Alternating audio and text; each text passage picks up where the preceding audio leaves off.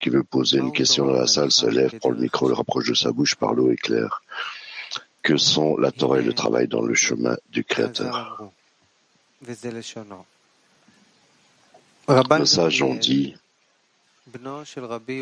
Rabban Gamliel, fils de Rabbi Yehuda Anassi, dit, il est bon d'apprendre la Torah avec du travail, car l'effort dans les deux cas atténue le délit.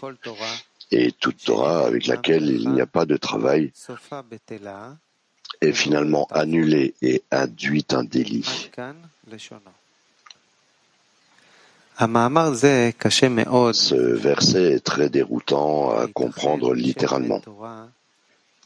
Se peut-il que celui qui apprend la Torah sans travailler à ses côtés, la Torah cesse d'être la Torah? De plus, la Torah avec laquelle il n'y a pas de travail induit un délit.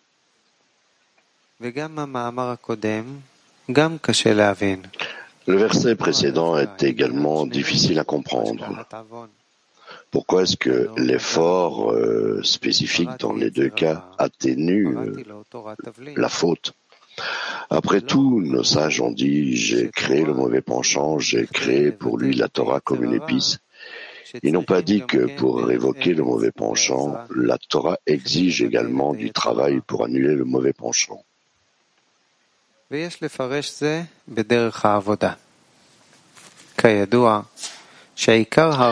Nous devrions interpréter cela dans le travail. Nous savons que le mal et la faute sont principalement la nature dans laquelle l'homme a été créé, dont l'origine est la poussière, comme il est écrit après le péché de l'arbre de la connaissance. Car tu es poussière et tu retourneras à la poussière. La poussière est mal routée. C'est le désir de recevoir dans son propre intérêt.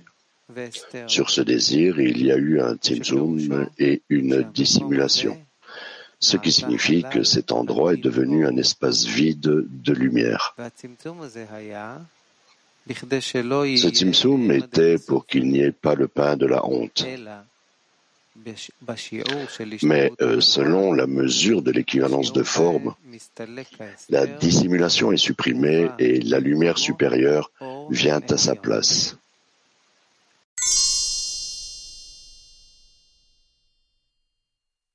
Bien. Il s'avère donc que tout le travail que nous devons fournir est d'inverser notre désir de recevoir pour être en vue de donner. Mais ce travail est très difficile et il est aussi appelé chemin de la terre, c'est-à-dire que normalement, un plus petit s'annule devant un plus grand. Et il y a un grand plaisir à ce que le plus petit serve le plus grand. En conséquence, chacun doit avoir le désir de servir le Créateur afin d'apporter du contentement au Créateur. Néanmoins, ce chemin est également difficile à suivre et cela s'appelle « Il est bien d'apprendre la Torah selon le chemin de la terre ». Telle est la raison du tzimtzum et de la dissimulation qui était sur le désir de recevoir. De ce fait, la lumière ne brille pas à cet endroit. Et il n'y a ici qu'obscurité et dissimulation dans les kélim de réception pour soi-même. Il incombe donc à l'homme de prendre sur lui tout avec la foi au-dessus de la raison. Mais cela également est difficile car notre désir de recevoir n'est pas habitué à faire des choses contre la raison. Pour pouvoir sortir de l'emprise du désir de recevoir pour soi-même, nos sages ont dit, le Créateur a dit, j'ai créé le mauvais penchant, j'ai créé la Torah comme une épice. ce qui signifie que la lumière en elle le ramène vers le bien.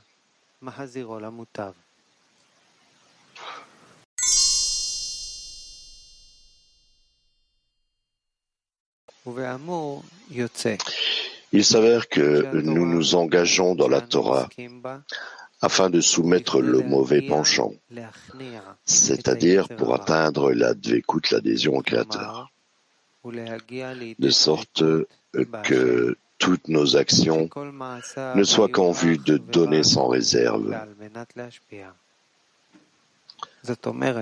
C'est-à-dire que seuls nous ne pourrons jamais aller contre la nature, puisque l'intelligence et le cœur que nous devons acquérir nécessitent une assistance, et cette aide est par la Torah. Comme l'ont dit nos sages, j'ai créé le mauvais penchant. J'ai créé la Torah comme une épice. En s'y engageant, la lumière en elle ramène vers le bien.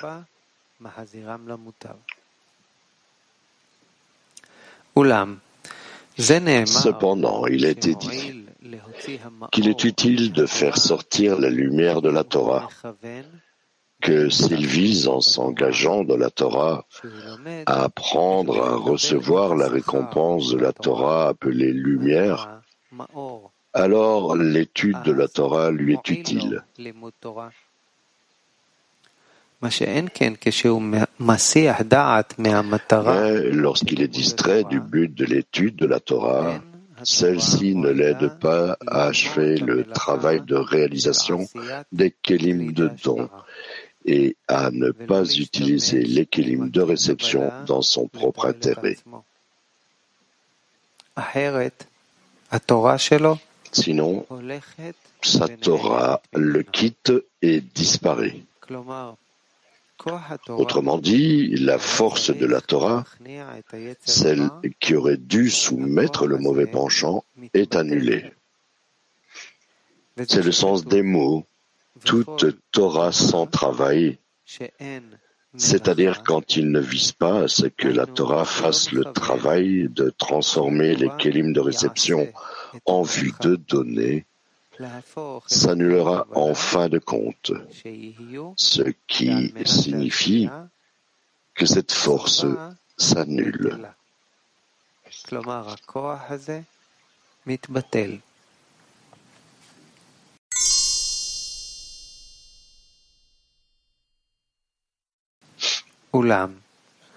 Cependant, même s'il apprend la Torah pour apprendre la Torah, il doit quand même distinguer avec quelle attention il étudie. Est-ce pour observer les commandements du Créateur, comme il est écrit, et tu le méditeras lui jour et nuit?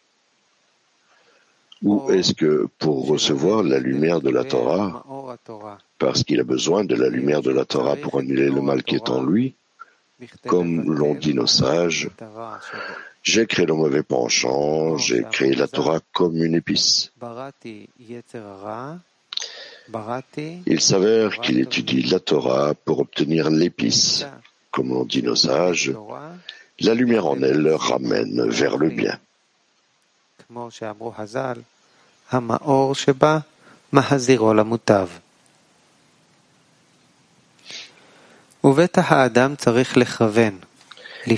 Il est certain qu'avant d'étudier la Torah, l'homme doit examiner la raison pour laquelle il apprend la Torah, car tout acte doit avoir une intention quelconque qui l'amène à le faire.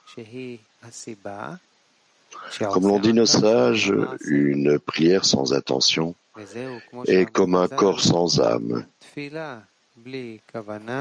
C'est pourquoi, avant de venir apprendre la Torah, il doit préparer l'intention. C'est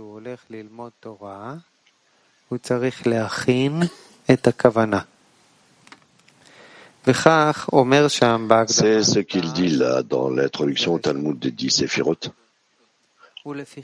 C'est pourquoi l'élève se doit, avant son étude, de renforcer sa foi en Dieu et en sa providence de la récompense et la punition.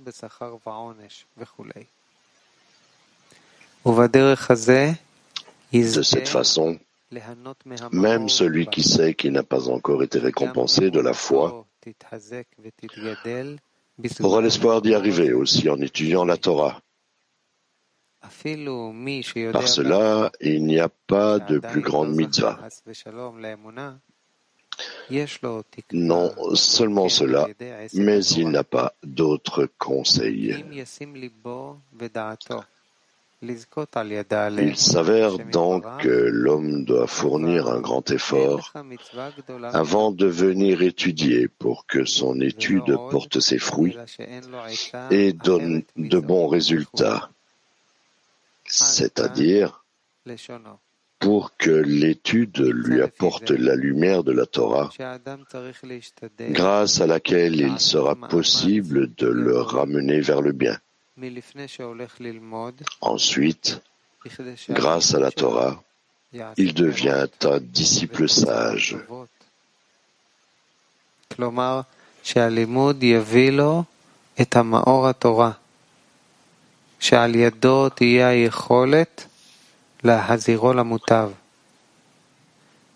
Qu'est-ce qu'un disciple sage? Le Baal HaSulam a dit que c'est un élève qui apprend du sage, c'est-à-dire que le Créateur est appelé sage et l'homme qui apprend de lui est appelé disciple du sage. Que doit-on apprendre du Créateur? Il a dit que l'homme ne devrait apprendre qu'une seule chose du Créateur. Nous savons que le Créateur ne souhaite que donner. De même, l'homme devrait apprendre de lui à être dans le don.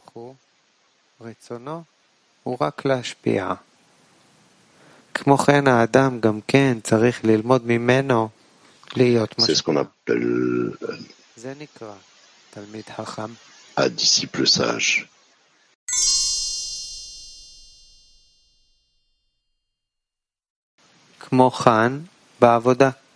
Il en va de même dans le travail. Lorsque l'homme vient étudier la Torah, il devrait y avoir un but sous ses yeux, à savoir la raison pour laquelle il va étudier.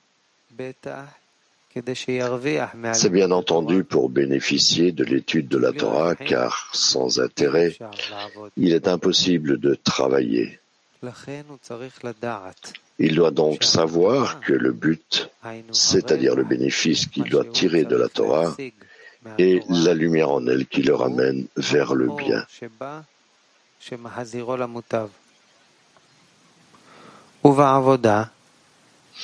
Dans le travail où l'on parle d'un seul corps, il devrait se bénir pour qu'il réussisse dans son étude et pour obtenir beaucoup de lumière de la Torah qu'il va maintenant apprendre. Sinon, s'il ne bénit pas avant d'apprendre la Torah, il ne se souvient pas du but qu'il doit tirer de l'étude qui est appelée fils. Les fils sont le résultat de l'étude, comme on l'a dit, que la Torah est la raison, le Père est la lumière qu'il tire de la Torah et le Fils.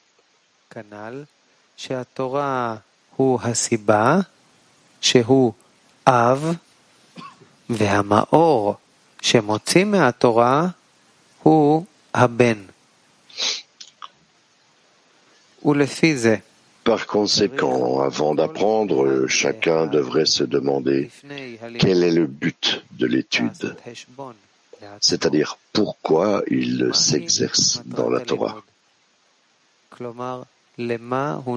Certes, on ne fait pas d'efforts sans récompense, et certainement lorsque l'homme apprend la Torah, il croit en « tu peux faire confiance à ton propriétaire qui te paiera le salaire de ton travail ». Mais à quelle récompense vise-t-il?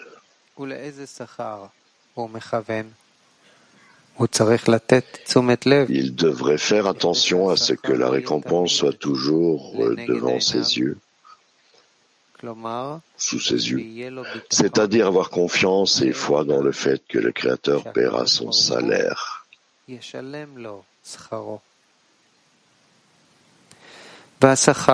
La récompense qu'il espère recevoir devrait lui donner de la force pour travailler.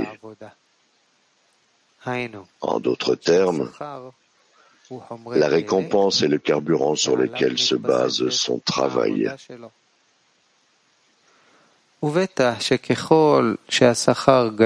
Bien entendu, plus la récompense est grande, plus il a de la force pour travailler. Par contre, si ce salaire n'est pas si important, il ne peut pas lui donner la force de travailler avec dévouement, c'est-à-dire lui faire comprendre que la Torah est si importante, comme il est écrit, car c'est notre vie et la longueur de nos jours. Il est certain que si l'homme ressent cela, que c'est vraiment la Torah de la vie, chacun, selon son sentiment, donnerait toute sa vie pour obtenir la vie.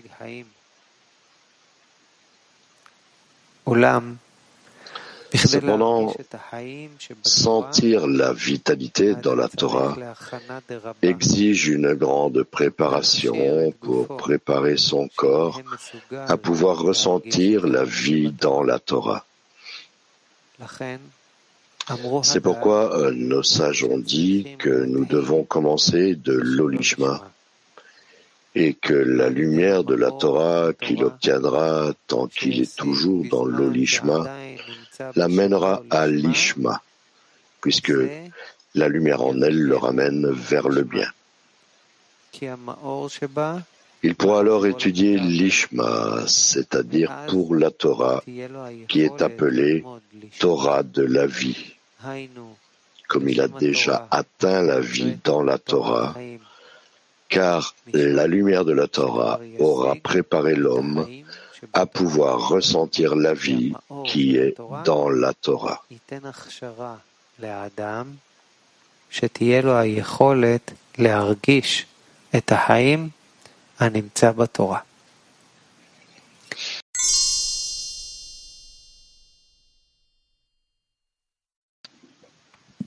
Oui. Il écrit ici à la fin que la récompense que nous cherchons est la force de continuer à travailler de notre côté. Nous entendons que la Torah épuise la personne, alors que sont exactement les forces qu'on est supposé extraire de l'étude ou les sources d'un autre côté. Qu'on apprend la Torah et on cherche toujours par quoi on peut progresser dans l'essence de la Torah. Alors des questions viennent à lui et il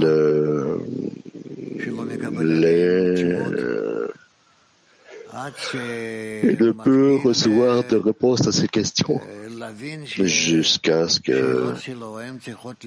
qu'il comprenne que ces questions doivent être très bien organisées par rapport au Créateur, sinon il s'embrouille avec ces questions.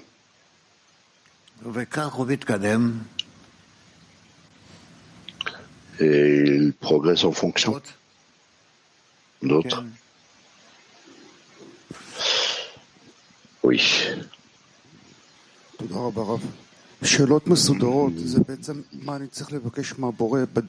Merci Rav.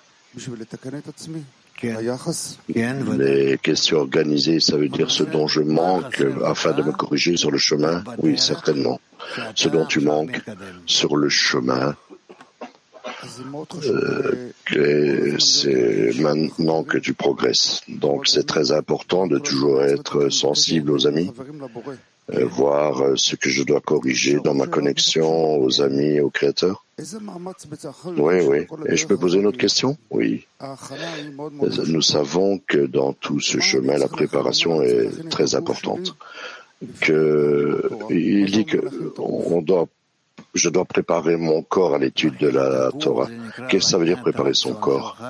Préparer son corps, ça veut dire préparer ton désir afin qu'il soit sensible au changement par la lumière qui réforme, par la Torah, et que alors tu commences à ressentir les changements en tout cela. Afin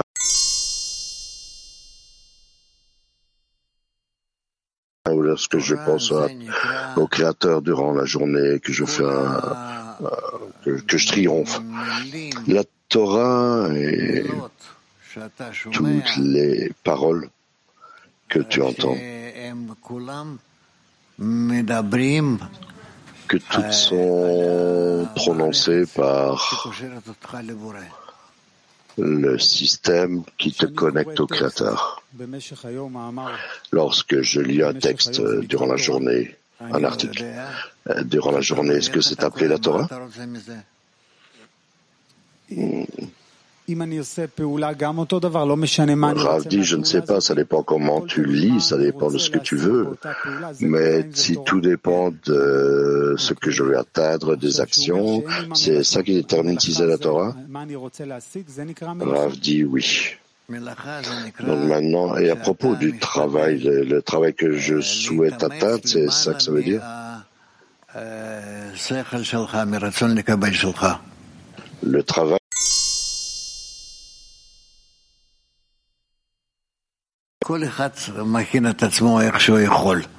Chacun se prépare comme il peut. Je pense que lorsque nous nous levons et ressentons que ensemble avec moi, d'autres personnes se lèvent, plusieurs, et alors ils viennent, chacun de son endroit à la leçon.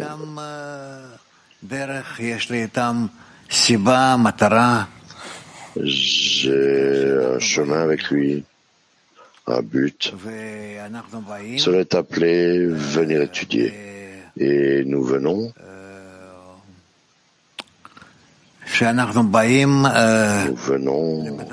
Lorsque nous venons pour un seul but, révéler le Créateur. C'est déjà un bon état quand on vient comme cela et que c'est le but qu'on veut. Ça doit être clair pour chacun que nous venons à la leçon afin de révéler le Créateur. Comme il le dit dans l'article, qu'il semble que quelque chose manque, mais que la lumière ne fait pas que corriger, elle montre également ce qui a besoin d'être corrigé.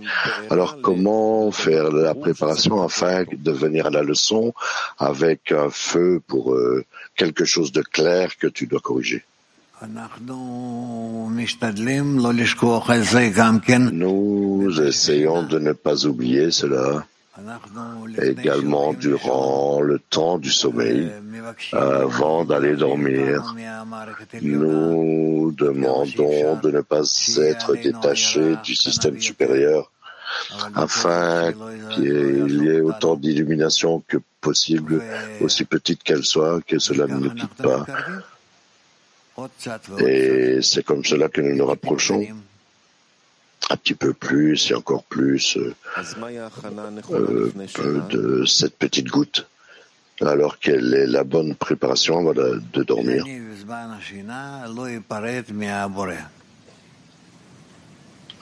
Que durant le temps du sommeil, je ne me détache pas du Créateur, même si je ne me contrôle pas, que je lui demande de ne pas me quitter. Et pour avoir une telle préparation, comment est-ce que tu te prépares pour ce temps durant le sommeil?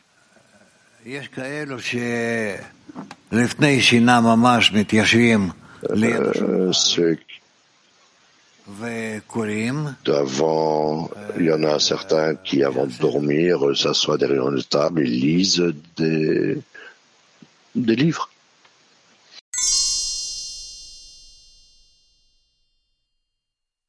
Qu'elle doit être bénie dans son étude, qu'elle profite beaucoup de l'étude de la Torah. Qu'est-ce que ça veut dire dans notre travail de bénir d'abord?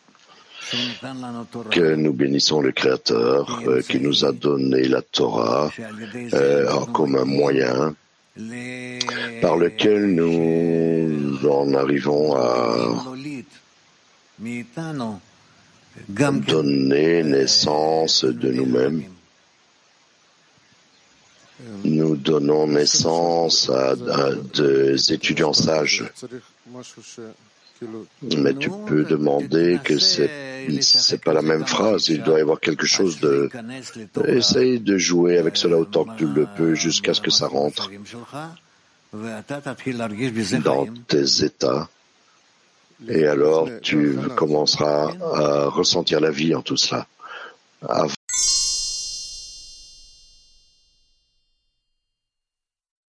Rav, on dirait que dans l'article que le Créateur, c'est comme que la Torah est comme un moyen, un outil avec lequel travailler pour la personne. Et donc dans le travail matériel, j'ai des buts et j'essaie de voir ce que je peux obtenir. Comment avoir un but quotidien, ce que tu veux atteindre. De quoi manques-tu afin d'atteindre cela? C'est difficile de différencier des sens et dans mon esprit un ressenti, mais il n'y a rien de vraiment défini. Essaye de plus en plus. Comme de donner un exemple pour un but. Qu'est-ce que tu veux? Je peux dire être plus dans le don, mais c'est une sorte c'est en quelque sorte indéfini. Mais c'est parce que ça ne vient pas de ton désir. Oui, c'est clair, tout va contre, mais il décrit la Torah comme un outil avec lequel travailler. Et il dit que lorsque la Torah est sans travail, c'est-à-dire qu'il ne vise pas à ce que la Torah fasse le travail pour transformer les récipients de réception en dons. Oui, parce que c'est la lumière qui les forme. Oui, mais alors comment est-ce que j'aligne mon but avec cela durant la journée? Lorsque tu veux atteindre quelque chose, tu manques de la force qui est dans la Torah. Ça, c'est la force générale. Donc, tu demandes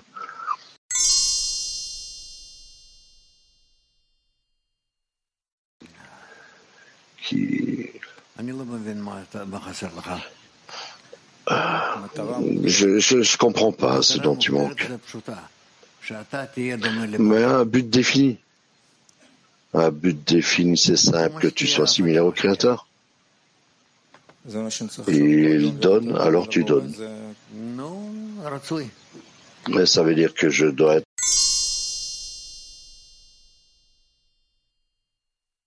peut-être durant la journée. Oui. Donc, alors, on est supposé arriver à la leçon et demander que la récompense est comme si je venais à la pompe d'essence et que cela me permet de travailler durant la journée. Je dois voir comment durant la journée la leçon m'a influencé et ici également il n'y a pas de mesures exactes de parfois toute ma journée est un bazar et parfois c'est un jour qui est calme mais c'est pas connecté à à comment j'étais à la leçon. J'ai fait beaucoup d'efforts dans la leçon et à cause de cela, ma journée est désorganisée et pleine de perturbations. Donc la personne ne peut pas vraiment savoir comment le Créateur pose les choses pour lui. Comment est-ce que tu mesures que tu es correctement à la leçon et que tu fournis pour obtenir des résultats? C'est pourquoi on étudie cet article. Qu'est-ce qu'il écrit dans l'article? Ce que tu peux demander, la lumière. Bon, et alors, qu'est-ce que tu dois ressentir comme résultat de cela? L'importance. L'importance de quoi? L'importance de l'équivalence de forme, du groupe, du créateur, du don. Oui, alors. Donc, si j'ai l'importance de cela durant la journée, on dirait que j'ai bien travaillé durant la leçon. Si je suis toujours dans les pensées durant la journée, d'un autre côté, et je pourrais avoir différentes distractions et des perturbations durant la journée. Et cela également signifie que j'ai bien étudié parce que mon désir n'a pas augmenté, je ressens plus de perturbations. Alors la personne ne peut savoir selon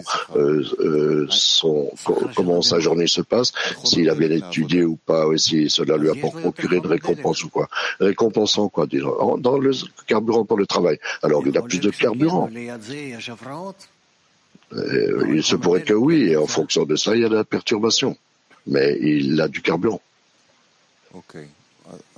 Ok, bon. On va penser à cela, comment exactement mesurer le carburant, mais je ne comprends quand même pas en termes de bénédiction avant la Torah. Et que signifie se bénir? Qu'est-ce que ça veut dire qu'il dit ici qu'il doit se bénir pour réussir dans son étude? Et que son étude est certaine qu'il a reçu un éveil d'en haut et que par cet éveil, et maintenant qu'il a obtenu, il va révéler le Créateur.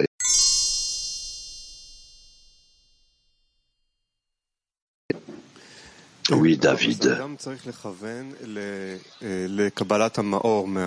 Donc la personne doit viser à recevoir la lumière de son étude. Et recevoir la lumière, c'est comme un remède. Donc, on doit présenter sa maladie pour comprendre ce qu'il doit corriger. Maintenant, c'est clair qu'on doit corriger le mauvais penchant, mais quel est exactement ce remède? À quoi il sert? On a besoin du remède pour son corps afin de l'aider à constamment s'élever.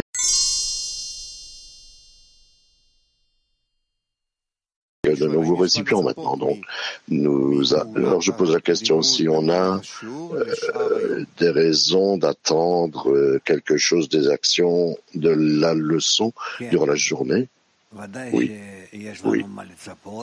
Certainement, nous avons de quoi attendre. Nous devons nous orienter par la leçon du matin au premier contact avec la Torah durant la journée, que nous voulons avancer vers la lumière qui réforme. Et nous voulons que cette lumière nous influence, nous tous, et comme cela, tout le monde fait comme moi, et en fonction de cela, on sera récompensé de changement.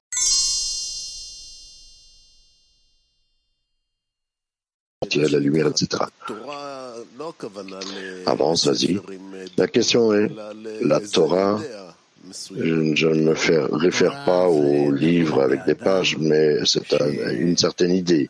La Torah dépend de la personne qui ouvre le livre et qui s'incorpore avec ce qui est écrit et que cela l'influence et que cela l'éveille à réaliser les actes afin de donner. Ok, quelle est la différence entre la personne qui s'assoit quelque part dans sa maison avec un livre et celui qui vient recevoir un exemple des amis, du Rav et donc il a plus de chances de réussir, il a des exemples, il a du soutien. Donc, à partir de chacun des facteurs de l'étude, tu vois, les enfants apprennent de l'exemple. Peu importe ce que tu dis, ils prennent l'exemple. Et quel type d'exemple, et je dois prendre des amis durant l'étude, quel exemple du Rav, du Rabash, disons, que chacun agit afin de donner du contentement au Créateur. Ces exemples sont supposés éveiller un changement en moi, changer ma nature, c'est-à-dire vouloir devenir quelque chose d'autre, d'être comme eux, d'être comme Rabash, Rav, les amis comme ce sont les exemples que j'absorbe.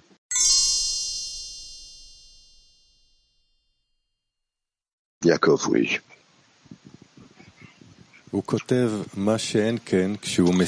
Il écrit, cependant, lorsqu'il est distrait du but de l'étude de la Torah n'est pas bonne pour atteindre le travail, pour acquérir des récipients de dons.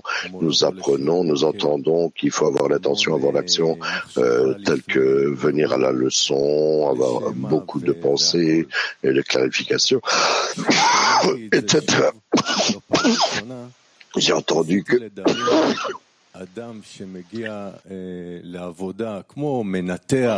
la personne qui vient travailler comme un chirurgien ou un guerrier, il doit toujours se rappeler qu'il lutte pour son peuple, ou un chirurgien qui a beaucoup de responsabilités dans ses mains. Nous arrivons à la leçon. On s'assoit avec les mêmes amis. L'action semble toujours être la même action. Et tu dois, à chaque fois,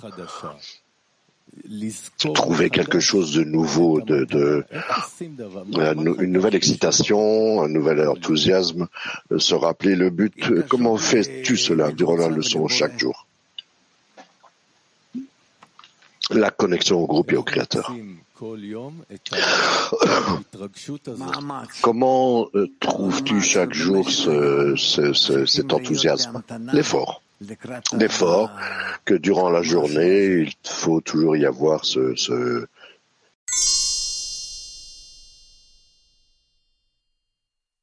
l'exemple. L'exemple. Dernière question. Il parle beaucoup ici de la lumière qui réforme. Si un étudiant me demande maintenant qu'est-ce que la lumière qui réforme, qu'est-ce que c'est, comment t'expliques cela? Tu peux pas expliquer cela pour lui. Lorsque tu obtiens cet éveil et que cet éveil t'aide à t'élever pour la tête, pour une sensation, pour une plus grande connexion avec le Créateur. Donc c'est un sentiment qui vient de l'extérieur, en fait, quelque chose m'éveille.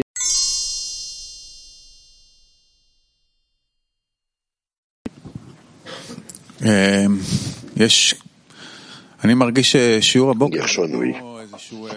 Je ressens que la leçon quotidienne est comme l'usine du fait acteur, qu'on le veuille ou pas, on a l'intention ou pas. On est comme des parties d'une machine qui c'est très facile de ressentir comment on arrive à la leçon. Et même maintenant, durant la leçon, je me ressens complètement différent. Mon intention mes ressentis, et chaque fois cela est renouvelé. Et je sens ça vraiment clairement parce que c'est en contraste à tout le reste de la journée. Il y a la leçon du matin qui est vraiment indescriptiblement forte. Et il y a ensuite le reste de la journée. Et j'ai deux questions à ce sujet. La première, lorsqu'on a la leçon, il écrit qu'on ne doit pas être distrait du but de la Torah. Et alors, est-ce que vraiment on est capable de cela, de ne pas laisser aller le but de la Torah? Oui, que constamment tu penses au but de la leçon et comment tu peux t'y retrouver. Et alors, en contraste, le Créateur pourrait soudainement me jeter, et me faire ressentir que j'étais dans d'autres pensées, etc.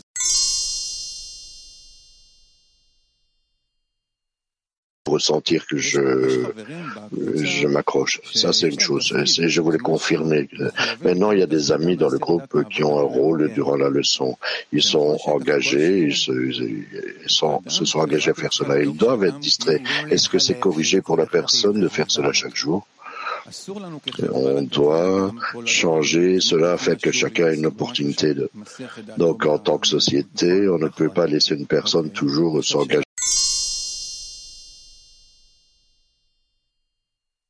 Pour devenir plus sage.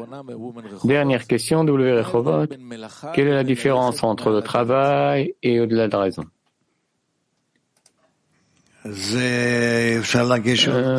On peut dire que c'est la même chose. C'est-à-dire le travail, prendre mes kélim et je veux les élever à un degré supérieur, et c'est possible qu'avec la lumière qui se trouve dans la Torah, et c'est la seule façon de...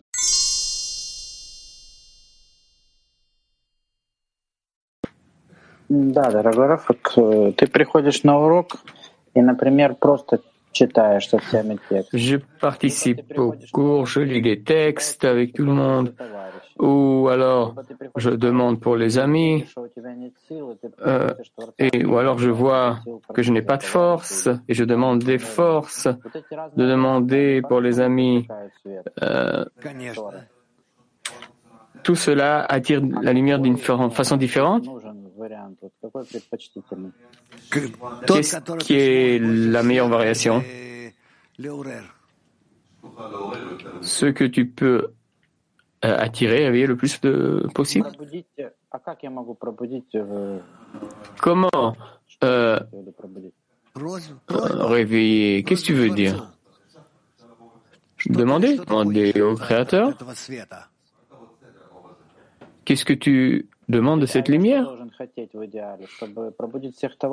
Qu'est-ce que je dois vouloir? Réveiller mes amis, le groupe, bien sûr, et avec eux monter vers le Créateur et donner un clic complet avec le Créateur jusqu'à la correction finale.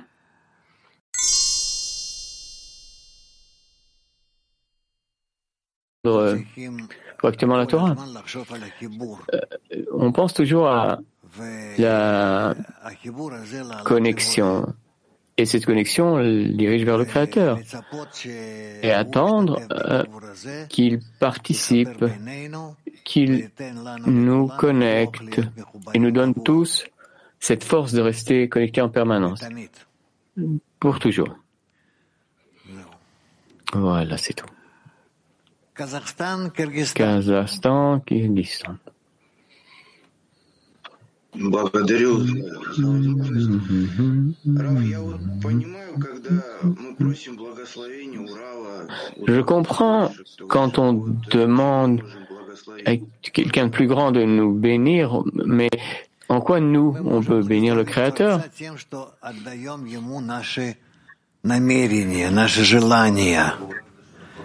En lui donnant nos intentions, nos désirs, pour ainsi transmettre sa lumière.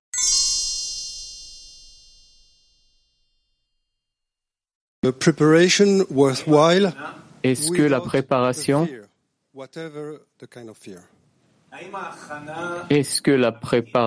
une vraie préparation peut être s'il n'y a pas de crainte? S'il n'y a pas de crainte, non. Non, c'est pas possible. La crainte est avant toute opération, toute action spirituelle. Parce que la crainte, elle dirige l'homme et que toutes ses actions, ses pensées, ses efforts, tout ce qu'il veut maintenant utiliser doit être uniquement envers le Créateur.